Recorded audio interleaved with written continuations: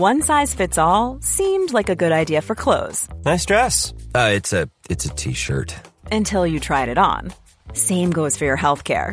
That's why United Healthcare offers a variety of flexible, budget-friendly coverage for medical, vision, dental, and more. So whether you're between jobs, coming off a parent's plan, or even missed open enrollment, you can find the plan that fits you best. Find out more about United Healthcare coverage at uh1.com. That's uh1.com. This is Paige, the co-host of Giggly Squad, and I want to tell you about a company that I've been loving, Olive & June. Olive & June gives you everything that you need for a salon-quality manicure in one box. And if you break it down, it really comes out to $2 a manicure, which is absolutely insane. It's also so easy to get salon-worthy nails at home with Olive & June. The difference between how your nails used to look when you did them yourself and now with the Mani system is a complete game changer. The best thing about Olive & June, too, is it's a quick dry. Dries in about 1 minute, lasts for 5 days, and full coverage in up to 1 to 2 coats. Visit oliveandjune.com/perfectmani20 for 20% off your first system. That's oliveandjune.com/perfectmani20 for 20% off your first system.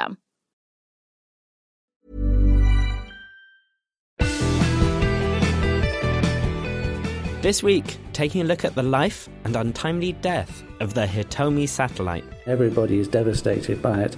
Everything should have been double and triple checked. And the environmental legacy of landscape architect Capability Brown. I think if he was alive today, he would be very sensitive to nature conservation, and he would be designing places for nature as well as for people. Plus, why research into peer review is just as important as peer review itself. This is the Nature Podcast for July the 7th, 2016. I'm Adam Levy. And I'm Kerry Smith.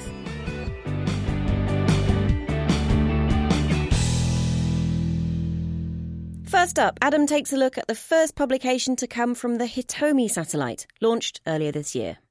The Hitomi satellite was going to be a groundbreaking observatory. Its ability to precisely measure X-rays would allow it to study some of the hottest objects in the universe, from matter being sucked into black holes to the superheated matter between galaxies. And when the spacecraft was launched in February this year, everything appeared to go without a hitch. Here's Andy Fabian, a science advisor to the Japanese, US and European team behind the Hitomi mission. It had a great launch, everything worked very well, was put into a very good orbit, and everything looked set for a great observatory. It was a great space observatory. But it wasn't smooth sailing for long. After just 5 weeks of operation, some teething problems led the satellite to try to enter safe hold mode. When there's a problem on a satellite, you then cause everything just to move and align the solar panels to the sun, and then you make it stop doing anything until you can contact it and find out what's wrong. But Hitomi didn't stop everything. A stray mathematical symbol, a minus sign where there should have been a plus, meant that Hitomi's attempt to enter safe hold mode failed catastrophically.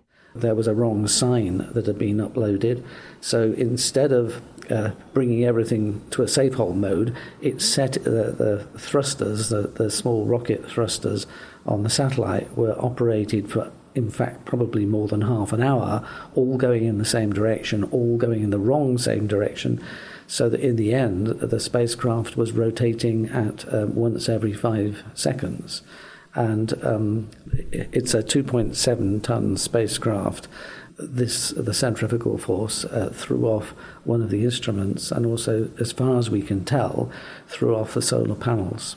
So that's the end of Hitomi. This is something that you've worked on personally for quite some time. How did you feel when you heard the news that something had gone wrong with the spacecraft? Initially, I couldn't believe it, but what had happened was that because it started to throw off bits, people in America who monitor satellites had sent a message to Japan saying, it looks like your spacecraft has broken up. And we wondered what on earth was going on. I was at the time in Japan. I did actually see it tumbling in the sky, and it was possible in the evening sky to actually see the satellite flashing as it was passing across the sky. So that's my sort of last sight of the spacecraft. What's been the reaction of the rest of the team? Incredibly frustrating for everybody, and everybody is devastated by it. Everything should have been double and triple checked. Having done code myself, it's the kind of error that I do almost every time I sit down next to a piece of code. I too. I mean, we all make mistakes all the time. I think they really need to be checked, and I think that's where the problem lay. But of course, there are just a zillion things that you ought to check on the whole thing. The last time I heard about Hitomi was when the crash happened. And then the next thing I hear about is that there is in fact a paper coming out this week in Nature. It was observing the Perseus cluster a week after launch, and it did this for 3 days.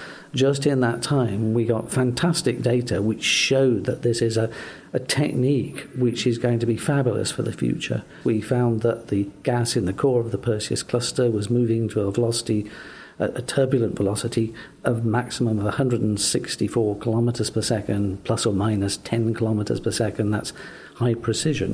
What did these measurements actually tell you about the Perseus cluster of galaxies? It told us that the gas right in the middle of the cluster, where we were looking, is moving relatively slowly relative to the velocities of the galaxies and relative to the sound speed of the gas. And trying to understand how that gas behaves, what its nature is very important. But I think what this result, this single paper has produced is it demonstrates that the technique is fantastic, and it's also telling us that there's a puzzle in terms of how the energy is transported around in the centre of the cluster. I imagine you've been planning to work on the results coming back from the satellite for some time, so what do you personally do now? Presumably you're not just twiddling your thumbs. No, I'm working on data from other satellites.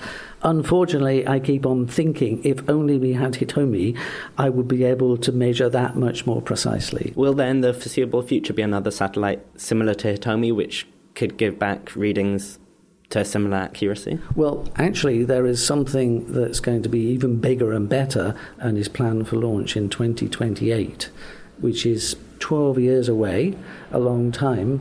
Many of us are saying, why can't we do something just to replace Hitomi now?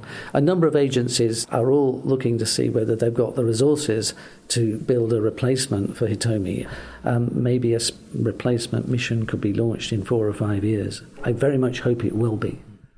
That was Andy Fabian from the University of Cambridge, here in the UK.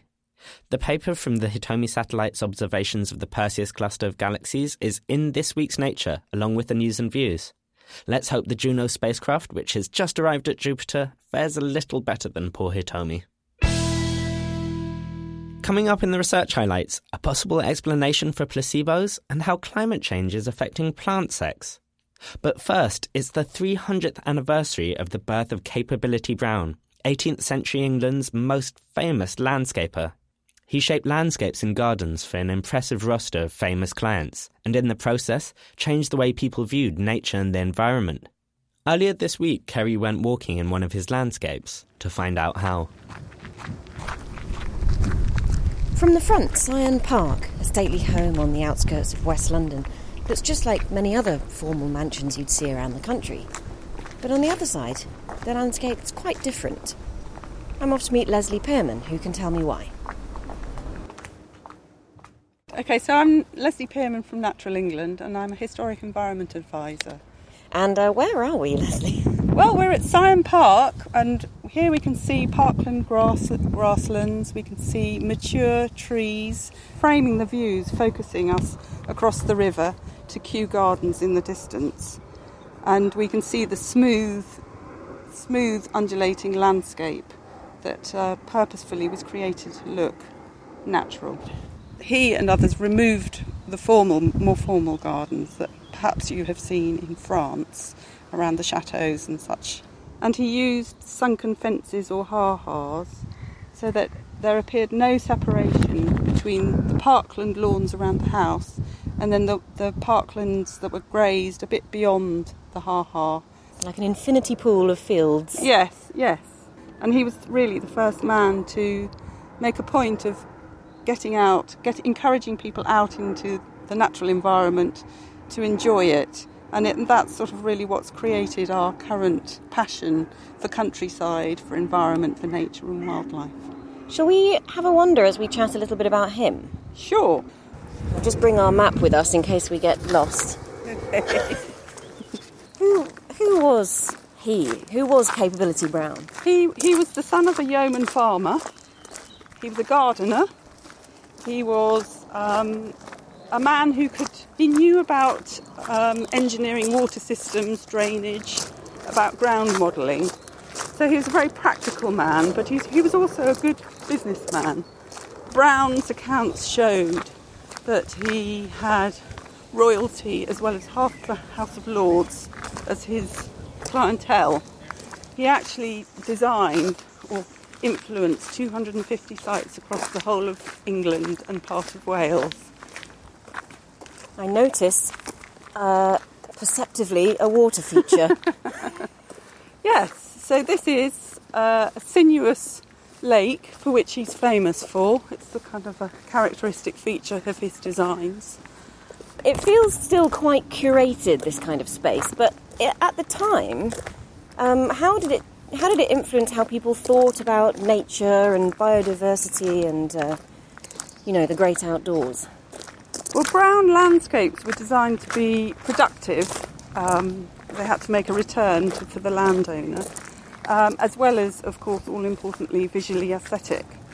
So, for example, permanent pasture that we've been walking through provides grazing for sheep, cattle and deer. And the cattle themselves were visually important, as well as providing food and fibre to the estate.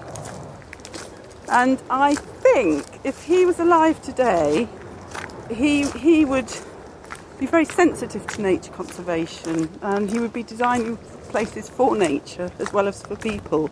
And after all, he was named Capability Brown because of his ability to understand the capabilities of the landscape. At Sion, there's actually the whole of the river edge has been designated a special site of scientific interest.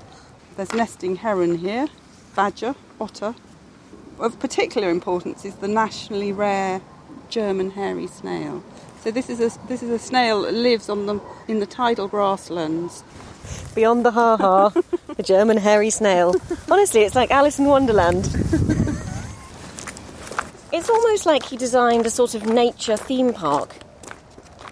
I don't think that was his intention. It was his intention to create a place that would wonder and delight and surprise you. So that inherently means lots of different features, which means this mosaic of habitats. So 300 years later, that is what we have. Because they were sort of productive and aesthetic, it means that they've stayed important. He created these natural landscapes. He gave nature a helping hand in a lot of ways, but it is somewhat an artifice. He's planted things very carefully so they look very nice. Yes. Is everyone a fan of that? Many people today call Brown a vandal, and some did in his time, for the removal of what was there before, the formal gardens. He felled lots of trees from the formal avenues, for example, but then he retained many of them, as we see in Sion today.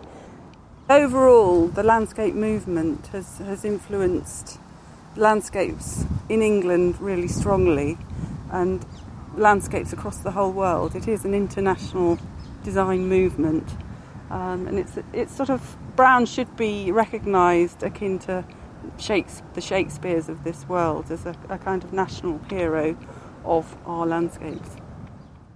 That was Leslie Pearman of Natural England. If you're in the UK, you have a huge choice of Capability Brown landscapes to visit. Check out capabilitybrown.org for more information, and more info on Sion Park at sionpark.co.uk, Sion with a Y. There's also a lovely essay about Brown and his US landscaping counterpart, Frederick Law Olmsted, in Nature's Books and Arts section this week, available at nature.com/news. Still to come in the news chat, what the UK's departure from the EU could mean for science policy and research.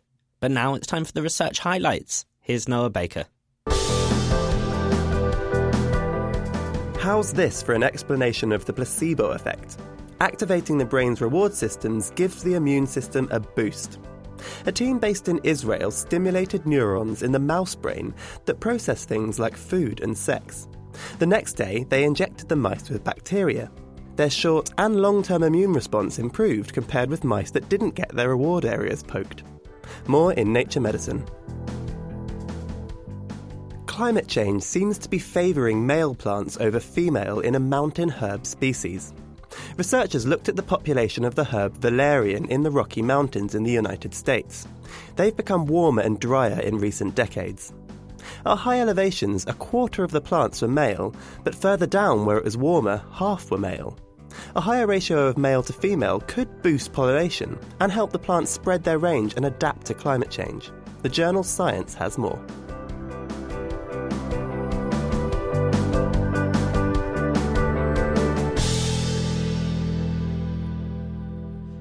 Next up, Shamini Bundell has gone meta all over again. Last week, it was research about research, and now she's reviewing the peer review process. Here's Shamini. Peer reviews are like politicians. No one really likes them, but we all agree that they are necessary. Well, most of us. A comment piece in this week's Nature celebrates 30 years since the first Peer Review Congress, a conference dedicated to research on peer review. I asked the piece's author and founder of the International Congress on Peer Review in Biomedical Publication, Drummond Rennie, what kind of problems peer review can cause. Let me give you an example. There were this must have been 20 years ago, two young Swedish immunologists, and they said to the Swedish Medical Research Council, may we have a look at your peer review system? Who should get this grant? And so on. And the Swedish Medical Research Council said no. So they went to court under the Freedom of Information, and oh boy, they showed gigantic gender disparity.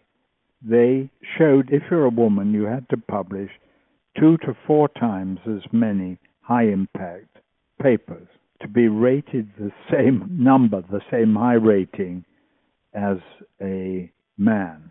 And what the peer review congresses have been part of is producing massive amounts of evidence to show this sort of bias so that peer reviews can be done properly. And gender bias is just one of the issues. And people have suggested effects based on the day of the week the paper was submitted, how many other reviewers there are, and of course, old-fashioned nepotism. It's a really tricky problem. So have journals been exploring any alternative methods of peer review? So you've got at Nature the system where you can choose to have your paper blinded. That is, you take away all the identifiers and then you get the review. Do you get better reviews that way? You get less biased reviews. There are various ways of measuring this. 2 big journals have done it, JAMA, my own, and the British Medical Journal. And nobody could tell any difference in the quality of the reviews that they received. In other words, we showed that it didn't make a difference because when there is blinded review, people guess who you are, and also we know that people guess who the reviewers are. And we know that between 30 and 60 to 70% of the time they're wrong. So that was another study done on people, asking people to guess and seeing if they were right? Oh yes, several papers on that. And this is a problem in really small fields to try and blind everyone to get rid of the biases. Either everyone knows everyone else in the field and therefore can guess, or they guess wrongly and that causes just as many problems. Right, and the BMJ did studies too of open review, and they showed that when they said you have to sign your reviews, about 88% still said, fine, we'll go ahead and do it. They've done this for 10 years or more, and they've got this completely open system, and it works wonderfully. I think it's going to become the norm. It is really important, like you said, rather than keeping hold of a method that we've used for hundreds of years, let's actually do research into what works, what doesn't, and what gets the best science out of this? That's what I'm doing. You see, these are things that you can measure, you can find out. Are there any other new ideas that you're interested in or that research is being done on? Well, all these new ideas are coming out. People are coming out with new journals presented in new ways with a different system of reviewing. Some say, if you send us a paper and it looks halfway anything, we'll put it in print straight away. And then we'll look at it, and then we'll see what people think and write in about it, and we'll then decide whether we'll keep it permanently and call it printed. In other words, it's in publication and you can cite it. The peer review system, there's a lot of problems with it, and there's potentially a lot of improvements to be made. Is it still the best system we have? It's the only system we have. When I started all this, there was a little sneaking aspect of me that said, well, God, this would be wonderful. Perhaps we could show that by science, peer review system damaged everything and was a really bad idea. Well, we didn't show that. And most studies show that there's a slight improvement in peer review against none. That was Drummond Rennie, professor at the University of California, San Francisco, and editor at JAMA, the Journal of the American Medical Association. Find out more about his thoughts on peer review and the findings of the peer review congresses at nature.com/nature. And if you're dying to know what Nature's peer review policy is, you can find the whole tome online. Head to nature.com/authors. Finally this week, it's the News Chat, and Dan Cressy, reporter for Nature, joins me in the studio. Hi, Dan. Hello. Now, last week we talked about Brexit. This week we're going to talk about Brexit, because the whole world, frankly, has gone a little bit mad talking about it and thinking about it, and a lot has happened in the soap opera. Give us a rundown, if you can, of the week's events. Well, it's been another absolutely crazy week for British politics and for Britain in general. One reporter I know remarked to me in a completely outraged fashion that because he doesn't write about Brexit, he's been unable to sell a single story and is now starving and living hand to mouth. But in higher level policy things, we've had some reassurances from the science minister, who's come out and said that basically the UK is still open for business and nothing has changed at the moment. But we've also had increasing concerns from scientists, people still saying they think that the uncertainty that now surrounds the UK's position in the EU is going to do and is already doing harm. We've, for example, had a very senior person at King's say that 3 people they were going to appoint basically as professors are now reconsidering the job offers that they were looking at because they are EU nationals and they're not sure they want to come to the UK. And there have been some rumours as well that UK scientists have been taken off grants, possibly going to the EU. Yeah, that's right. And most of this is just rumours at the moment, and there are a very small number of specific examples. But basically, the issue is that scientists like certainty. If you're putting together a consortium that's going to be doing research for 5 years, you want to know that everyone who's in there at the start will still be there at the end under the same conditions. And at the moment, it's not clear that that's going to be the case for the UK. Even if it does somehow leave the EU and then buy back into EU funding systems, it might not be on the same terms. You mentioned Jo Johnson earlier, the UK science minister, who incidentally, and because this is all a Shakespearean farce at this point, is Boris Johnson's brother. And now Boris Johnson just dropped out of the leadership race for the Tory party. Does that influence perhaps who could be our next science minister? Is Jo Johnson, who supported his brother's campaign, going to be less favoured in the ranks? Well, like pretty much everything with Brexit at the moment, this is very, very unclear. So Jo Johnson insists that he is still going to push forward with the government's programme, the legislation they're bringing in to try and shake up the way science is funded in the UK. He says he hopes to still be science minister in future. And he's getting on with his job, basically. But the problem is that no one really wants him to get on with his job at the moment. All they want is some reassurance. And as most of the things they want reassurance on are not specific to science, they're not really things that are in Jo Johnson's power to give. I mean, if you look at issues like can EU nationals remain in this country after the UK leaves the EU, that's a much, much bigger issue than just for scientists.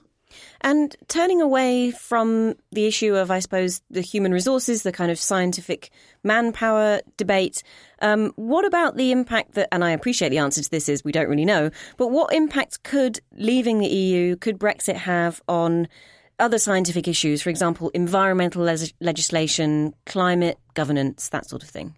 Yeah, because Britain's been in the EU for quite a while, a huge amount of legislation that's been created, if you like, by the EU is law in the UK. And exactly how the UK leaves the EU will, to a large extent, determine what kind of rules we still have to follow. Some things are almost definitely going to go. Some things will probably keep. And other things, it might be the case that the UK government or the UK Parliament will pass legislation that basically means we keep the same rules. Environmental legislation is a big bone of contention here. There are a lot of NGOs who say that the EU's environmental laws have hugely improved standards in the UK for things like how clean the beaches are, how clean the water is. It's not entirely clear, obviously, that Britain wouldn't have got its act together in this case anyway, and if it was outside the EU. And it's equally not clear that if we leave the EU, suddenly we're all going to be swimming in filth and pollution. But it certainly is the case that a lot of our regulation in this area is currently EU regulation. All right. Shall we have a refreshing break from Brexit at this point and instead go into the far-flung reaches of the solar system to Jupiter, as the Juno spacecraft just has? So Juno left August 2011, bound for Jupiter, and it was the first craft to do that for quite some time. Yeah, Jupiter's a really fascinating place to visit, and we haven't visited it a huge amount, even though there are lots and lots of questions that scientists would like to know. So, as you can imagine, there was lots of cheering and clapping in Mission Control, our reporters tell me, when they finally succeeded in getting there, because it's not like parking a car. It's pretty complicated to be slung off this rock and travel through the solar system and then have to do a kind of crazy braking maneuver when you get to this giant planet.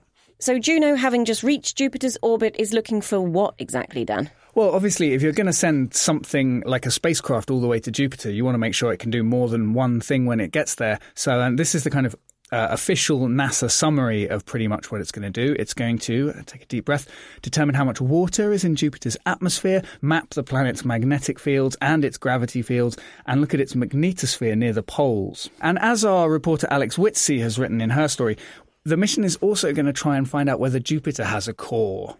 So the 4th of July was when it finally made it into orbit. What happens to Juno next? Right, next, Juno goes 37 times around the planet and then it plunges into it and burns itself up in a fiery, glorious death.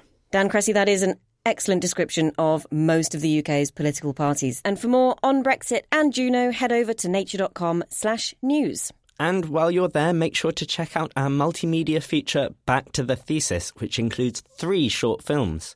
Ever wondered how the likes of Francis Collins dealt with the late nights and despair of a PhD? Then don't miss it.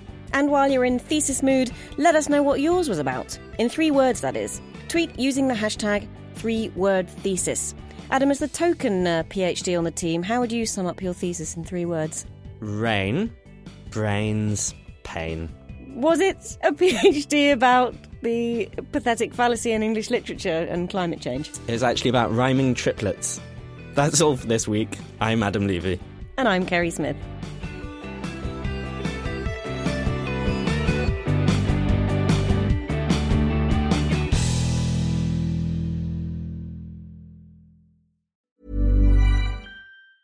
Ever catch yourself eating the same flavorless dinner 3 days in a row? Dreaming of something better? Well, HelloFresh is your guilt-free dream come true, baby. It's me, Keke Palmer. Let's wake up those taste buds with hot, juicy pecan-crusted chicken or garlic butter shrimp scampi. Hello Fresh. Stop dreaming of all the delicious possibilities and dig in at HelloFresh.com. Let's get this dinner party started.